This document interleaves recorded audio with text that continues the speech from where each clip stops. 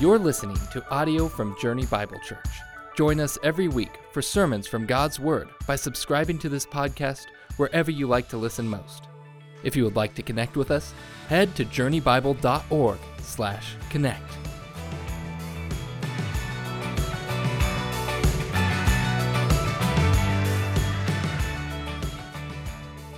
Good morning, church. Hope you all are having a good morning. I'm using a handheld because probably like some of you, I'm feeling the allergies. Anybody else out there feeling the allergies coming on? I cut my grass twice last Sunday. I had ignored it thinking it was still brown, and then in 1 week, it grew like 6 feet. And turned green in bunches of the yard. And so I had to double cut it, bag it, and I haven't been the same ever since. And I'm hoping that won't be true once I get all the allergy medicines going through my system. But I don't know about you, but Friday night I was driving back by Heritage Park, and you know, it has been kind of closed up, but man, it was full of soccer players. How many of you have noticed the return of spring sports?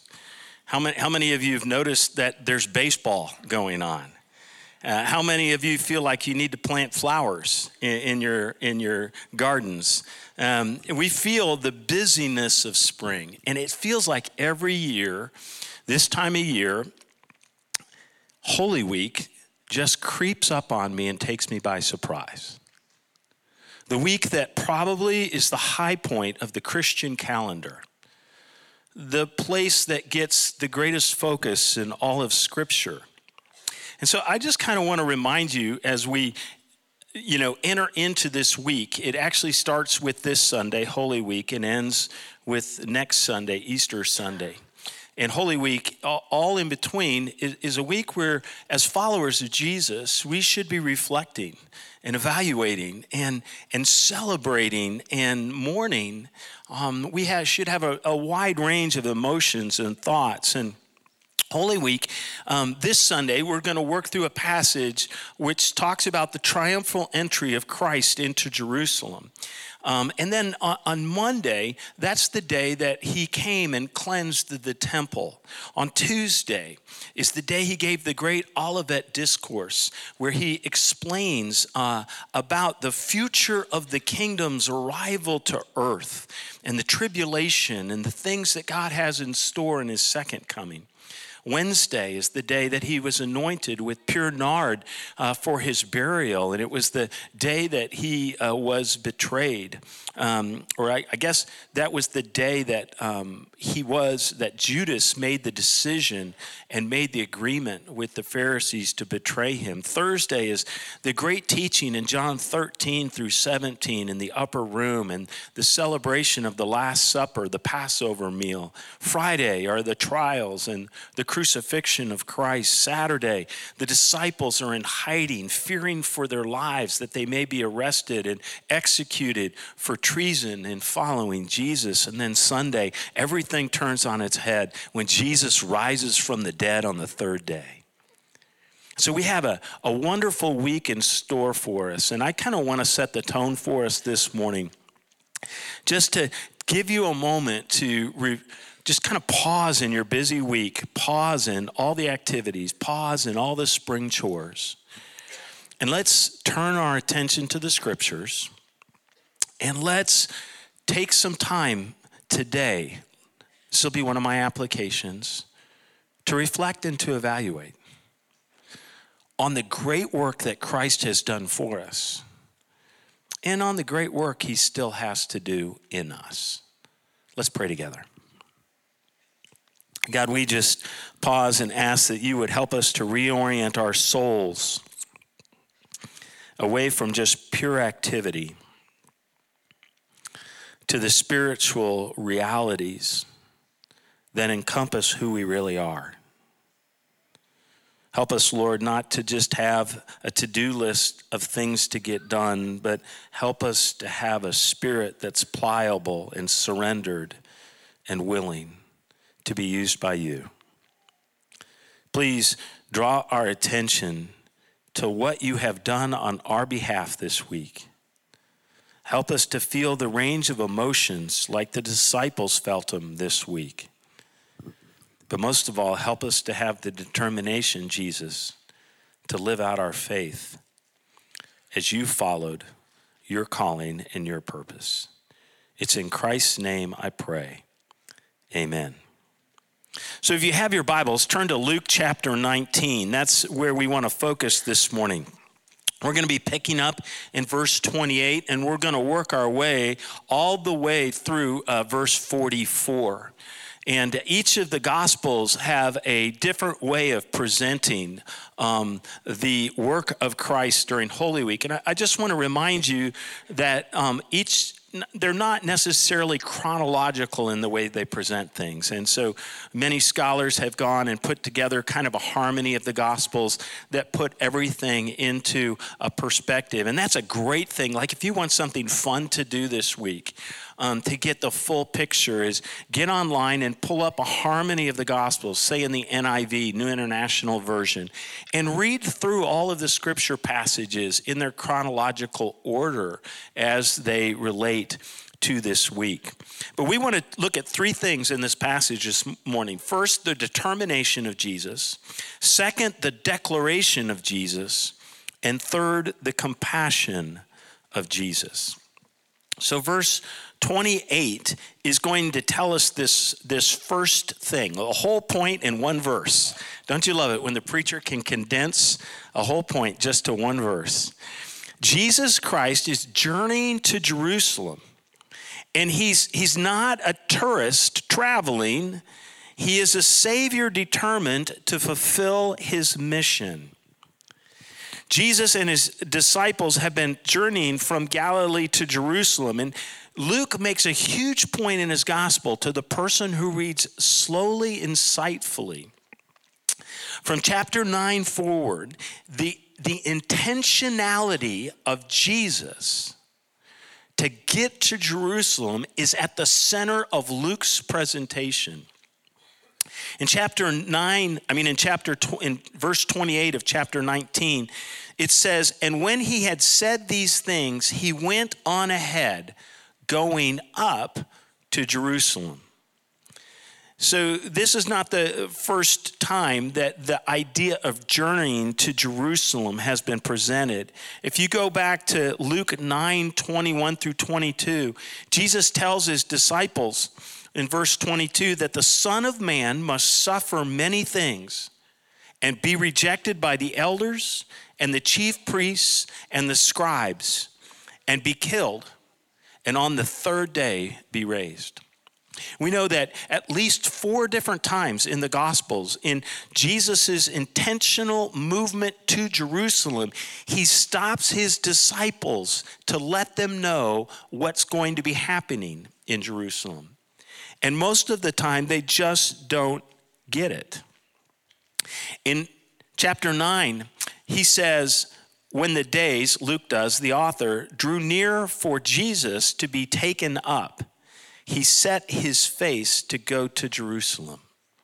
In other words, this perspective, the phrase, I love this phrase, he set his face. You may have heard it in other places as he set his face like flint. That actually is what comes right out of Isaiah when prophetically he's speaking of the coming Messiah, and he talks about the mission that he will have on this earth, and he says that he will be one who sets his face like flint to go to Jerusalem. Again, chapters 13, chapter 17, chapters 18 of Luke will all present this intentional, purposeful progression of Jesus with his disciples headed to Jerusalem. He's not wandering, he's intentional. He's not traveling, he's purposeful. Jesus is on a mission. He must be in Jerusalem. And you and I, we sometimes forget there's a huge coordination of events going on here. Jesus is going to Jerusalem on a Sunday, which is the day after the Sabbath. Probably, as we'll see here in a minute, he spent the Sabbath in Bethany. Now he's headed to Jerusalem on the first day that you can travel to go to Jerusalem for the Passover. So in this journey so far, to get to Bethany, as we'll see here in a minute, Jesus has traveled probably 3,000 feet in elevation over 17 miles from Jericho to get to Bethany with his disciples. They probably arrive on sundown of the Sabbath so that he and his disciples cannot travel that day. And then it's this day, Sunday, that he and the disciples are going to enter Jerusalem. And I think it's important for us sometimes to remember that in doing this, the day Jesus is traveling, this Sunday that he's traveling into Jerusalem, is when the flood of pilgrims are traveling into Jerusalem. But there's something else going on. That is the day they herd the sheep into Jerusalem to the temple to be sold to the pilgrims to celebrate the Passover meals. So Jesus is entering into Jerusalem as the Lamb of God at the time that the lambs are entering Jerusalem. Historians tell us that about 250,000 lambs would be prepared and slain in Jerusalem during Passovers at this time frame. And we're told that if that's one for about every 10 people, a family unit, that would mean that there were 2 to 3 million pilgrims in Jerusalem, headed into Jerusalem. The city's swelling 10 times its normal population in that area. Amazing. Kind of reminds you of another swelling we had, right? You know, historians in Kansas City tell us that in our second Super Bowl parade, we had over 1 million people that lined the streets along the parade route. And I don't know what they gave as a number for the bedlam that was down at Union Station, where there were unsober speeches given. And I want you to think of people, the excitement, the anticipation of the Super Bowl parade, the celebration. And I want you to understand that the time of Passover was very much that kind of a thing. It was a memorial. It was a time when people entered into Jerusalem celebrating that God is a deliverer, a mighty deliverer, and that he had delivered his people from bondage into Egypt. And each year they're celebrating this. But they're not just celebrating it. They do it each year because God promised a future deliverer, a Messiah who would come to take away the sins of the world, the suffering servant, the righteous king, the holy priest, the great and unique prophet. And so as they enter into Jerusalem, they have this great anticipation. And so that brings us to the second thing that Jesus is doing in this text. When he comes to the royal city, the city of David, to Jerusalem, the city of peace, he comes to declare his kingship. He is not receiving accolades. He's creating a procession. He is not letting his disciples take him to Jerusalem. He is taking his disciples to Jerusalem. It tells us in verse 29 that when he drew near to Bethpage and Bethany at the mount that is called Olivet, he will send his disciples into town. And I thought it might be helpful for you all, just to kind of get a sense of what that looks like. And you'll notice that Bethany is a village that's outside of probably what you would call the far reaches of the suburbs. That's Lewisburg, okay? And then you move in towards like maybe Spring Hill, which might be on the very edges, and you get towards Olathe, which used to be a bedrooms community of Kansas City, and it is now considered one of the suburbs. And you'll notice that there's an ascent going up from Bethany to Bethpage, and then up a little higher to the Mount of Olives. When they crest the Mount of Olives, at that moment, there's a descent down to Jerusalem. And as they get to the top of the Mount of Olives, all of Jerusalem is beholden before them, and especially they're coming straight down. As you'll notice, the big square there in the city of Jerusalem that the road leads down to is the Temple Mount. So it's a perfect place for them to picture where they are headed. And they'll descend down through the Garden of Gethsemane, which Jesus will come back out of the city to pray in. And I want you to notice in verse 30 the precision and the intention of Jesus as he sends 2 disciples to go into the village in front of you, where on entering you will find a colt tied, on which no one has ever sat. Untie it and bring it here. They will find a donkey colt. No one has ever sat on this donkey. That means that it's an unbroken donkey. That means no one has ridden on it. That means that this donkey has not been used for an ordinary purpose. It has been set aside for a sacred task. And it says in verse 31, if anyone asks you, why are you untying it? You shall say this, the Lord has need of it. Now, I want you just to imagine this. Like how would you feel if you were traveling with somebody and they said, hey, you're going to come in to Olathe at 151st Street, and when you get off, there's going to be a brand new Dodge pickup truck waiting there for you.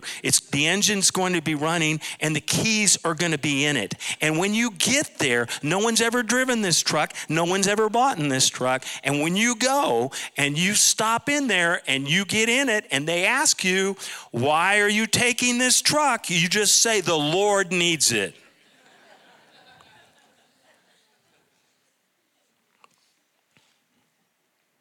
The Lord God Almighty, Jesus the Christ, the Messiah, the sovereign one, needs it. So those who were sent went away, got off the interstate, and found it just as he had told them. We should see this as a very clear example of the foreknowledge and supernatural control of Jesus the Christ. He is divine. He's not just a man. He's the Son of God. And so what we see taking place is just what he anticipated. As they were untying the colt, its owners said to them, why are you untying the colt? Now, there's so much in this passage in like, if you're going to take a donkey, take one somebody's ridden on before, not one nobody's ridden on before. People, can you imagine trying to ride an unbroken mule? I can't think of anything that would be more discomforting. And they said, the Lord has need of it. Jesus is going to go into Jerusalem intentionally and purposefully on a colt in which no one else has ever ridden. And he's going to arrange it. He's going to make it happen just as he declares it. I hope you have eyes to see what is being revealed here about Jesus. They brought it to Jesus, and throwing their cloaks on the colt, they set Jesus on it.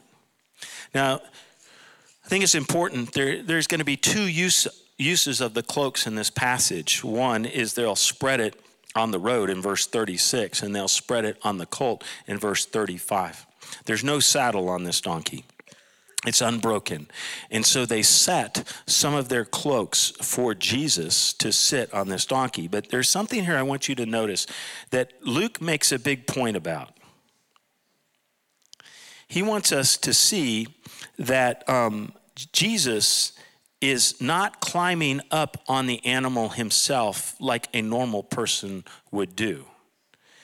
He is being set on the animal like a royal king would be by his servants. And as he rode along, they spread their cloaks on the road.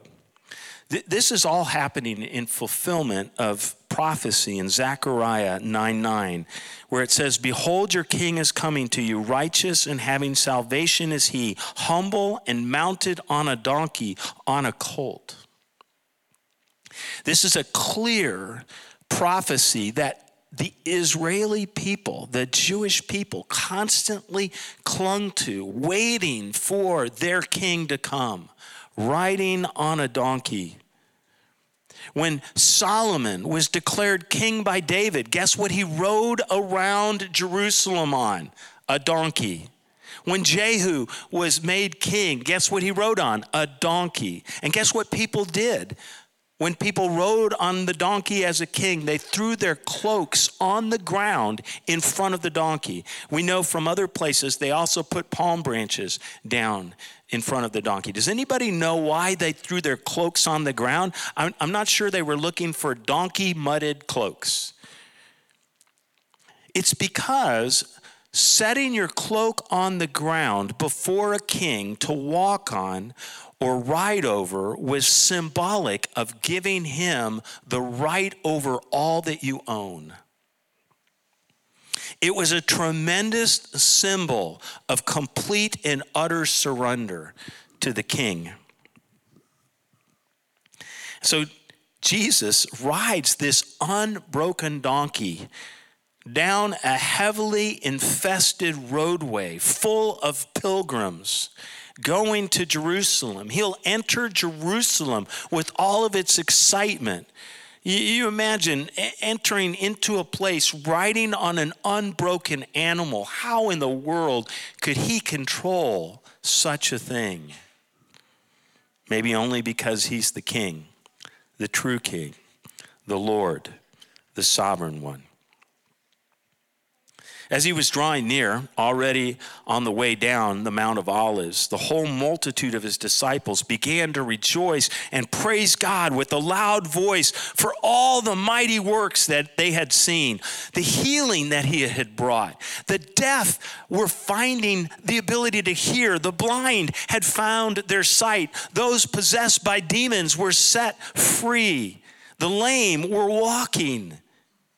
All of these great miracles that they had seen, testifying to the power and authority of Jesus the Christ.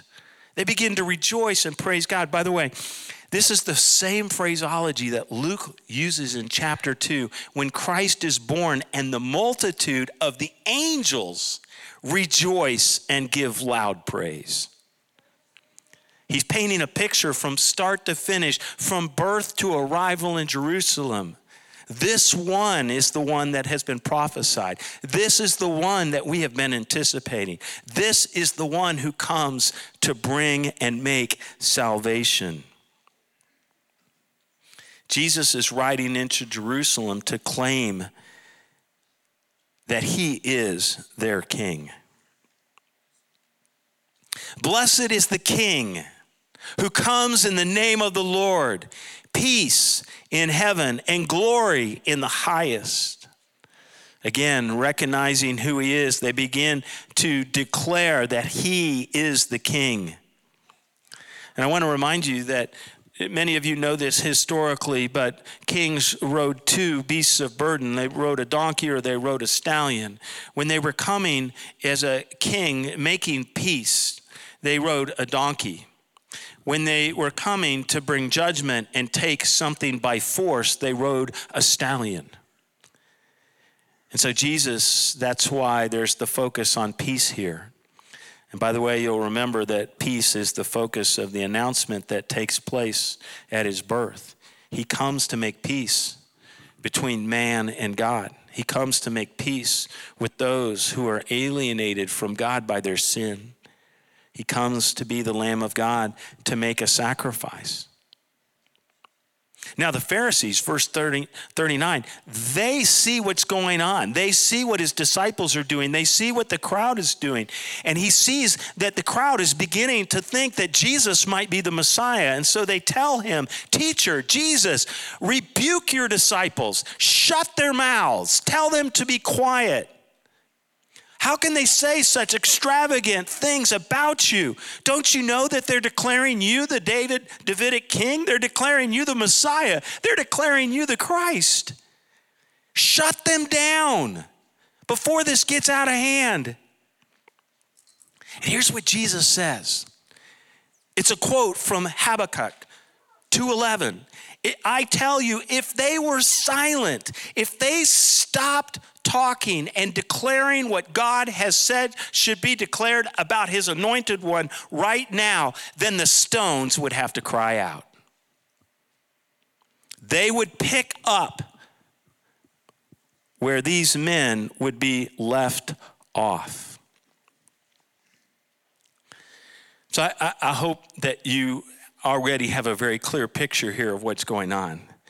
This is not some kind of accidental mistake that Jesus is kind of a good guy who had a lot of nice wisdom to share and people got a little bit out of hand and decided to make him more than he was. No, this is Jesus from the very beginning. When he chooses his disciples and begins to do ministry, he's making his way to Jerusalem so he can arrive there at the time of the Passover with all of its significance about how God delivers his people and how he used a Passover lamb where the blood was slain and applied to the doorpost so that death might pass by and he could deliver his people from Egypt. It's in all of this significance, all of this symbolism that Jesus, who John the Baptist had called the Lamb of God who comes to take away the sin of the world, this man intentionally makes his way to Jerusalem, rides a donkey, and receives the praise that he is the King of Israel. And he will fulfill his purpose. During Passion Week, he will review for his disciples what he's taught. He will be betrayed like the scriptures foretold. He will be scourged. He will be crucified as the scriptures foretold. He will be buried. And on the third day, as the scriptures foretold, he will raise from the dead. All in fulfillment of the purpose for which he was sent. The third thing that I want us to realize is that as Jesus enters and goes towards Jerusalem, he's going to weep with compassion because he's not going to be accepted for who he is. He's going to be rejected. His people are not going to recognize him as the great king. They're going to reject him. And when he drew near and saw the city, he wept over it. The idea of weeping here, there's only 2 times that Jesus is noted as weeping in the scriptures. One is at the tomb of Lazarus when he sees the great way in which the family is distraught and he feels great compassion and empathy for them. And it says that he weeps. And in both of these contexts, there's a sense of mourning. In the Jewish culture, letting out your emotions, this was not a subtle weeping. You and I might say Jesus wailed as he shed tears over the city of Jerusalem, saying, "Would that you, even you, had known on this day the things that make for peace. Oh, if you only had the insight to understand what was happening right now. You're the city of peace. I'm the man of peace. I'm coming to make peace. If only you had known the things that are taking place today. But now they're hidden from your eyes. For the days will come upon you when your enemies will set up a barricade around you and surround you and hem you in on every side and tear you down to the ground, you and your children with you. And they will not leave one stone upon another in you, because you did not know the time of your visitation. You know, in this passage, if you go through and circle all the times you or your is used, you'll notice it's a lot. It's at least 10 times. And you'll notice that he's making this intentionally personal. He's letting people know they have the opportunity to recognize who he is, receive him for who he is, and respond accordingly. Or they can reject him and ignore him or hide from him. The things that make for peace. 40 years later, Jerusalem would be destroyed.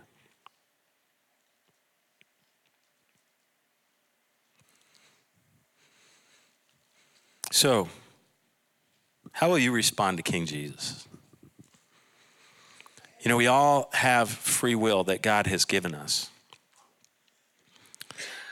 And we get to choose our response to the King, just as the crowds, just as the Pharisees, just as the disciples choose their response to Jesus. And so this is kind of where I want you to reflect on Holy Week today. How am I responding to Jesus? So you may be here this morning and you may be someone who's on a search. You may be someone who's not fully committed their life to Jesus, and you may be evaluating, who is Jesus and why did he come and what bearing does that have on my life? And so I would tell you that what Jesus is pointing you to in this passage is that he is the Messiah. He is the Savior. He's the Lamb of God who's come to offer himself up as a sacrifice to pay the penalty for your sin so he can carry your guilt and your shame away outside the camp so that you can be freed from your bondage, your compulsion to sin, and he can make you a new person and give you new life and set you free. And you have to make the decision whether you will take him by faith. Because he doesn't come as a savior by force. He's a king that comes making peace, and you have to realize the time of his visitation in your life, like we have to realize his time of visitation in our world. So where are you? I can't think of a better time to surrender your life to Jesus Christ. Second, maybe you've done that. This should be a week of you evaluating, have I given Jesus his right to rule in my life? Or is he kind of a side gig? A friend of mine once said, and many authors have said the same thing, most thrones don't have room for two kings. You know, you are on the throne of your life, or Jesus is on the throne of your life. I'm on the throne of my life, or Jesus is on the throne of my life. There's not room for two kings on that throne. And that would be a great reflection for you. Am I growing in my walk? Am I growing in my surrender? Am I growing in my knowledge? Am I growing in my obedience? Am I growing in my sacrifice? Have I moved from becoming a consumer of the good things of Jesus to a contributor to the mission of Jesus? Is there movement in my life? God orchestrated movement that's doing great things. And then thirdly, maybe you're here, Christ is your Messiah, you're growing, you're committed, you're even willing to suffer for the gospel. Then I want to tell you, anticipate his return. He's coming back soon.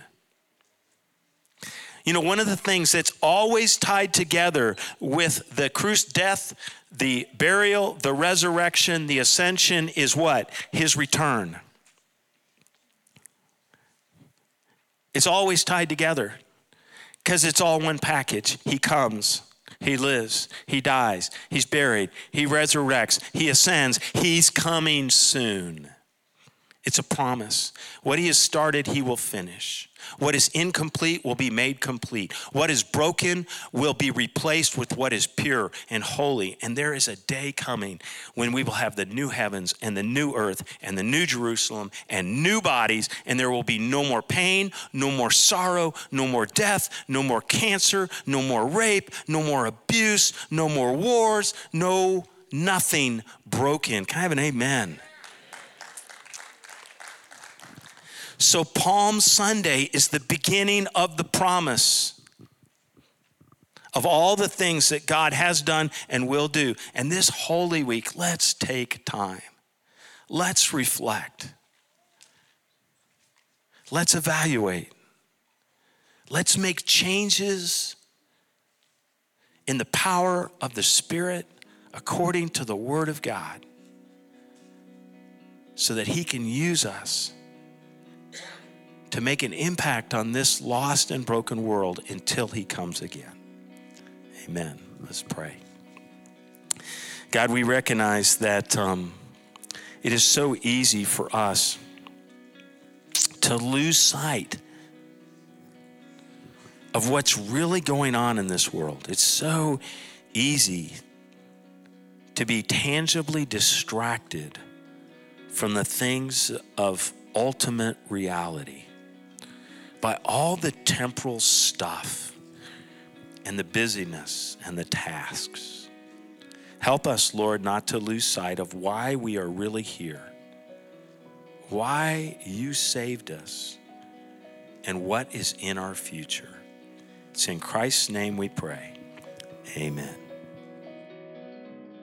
This podcast was produced by Journey Bible Church in Olathe, Kansas.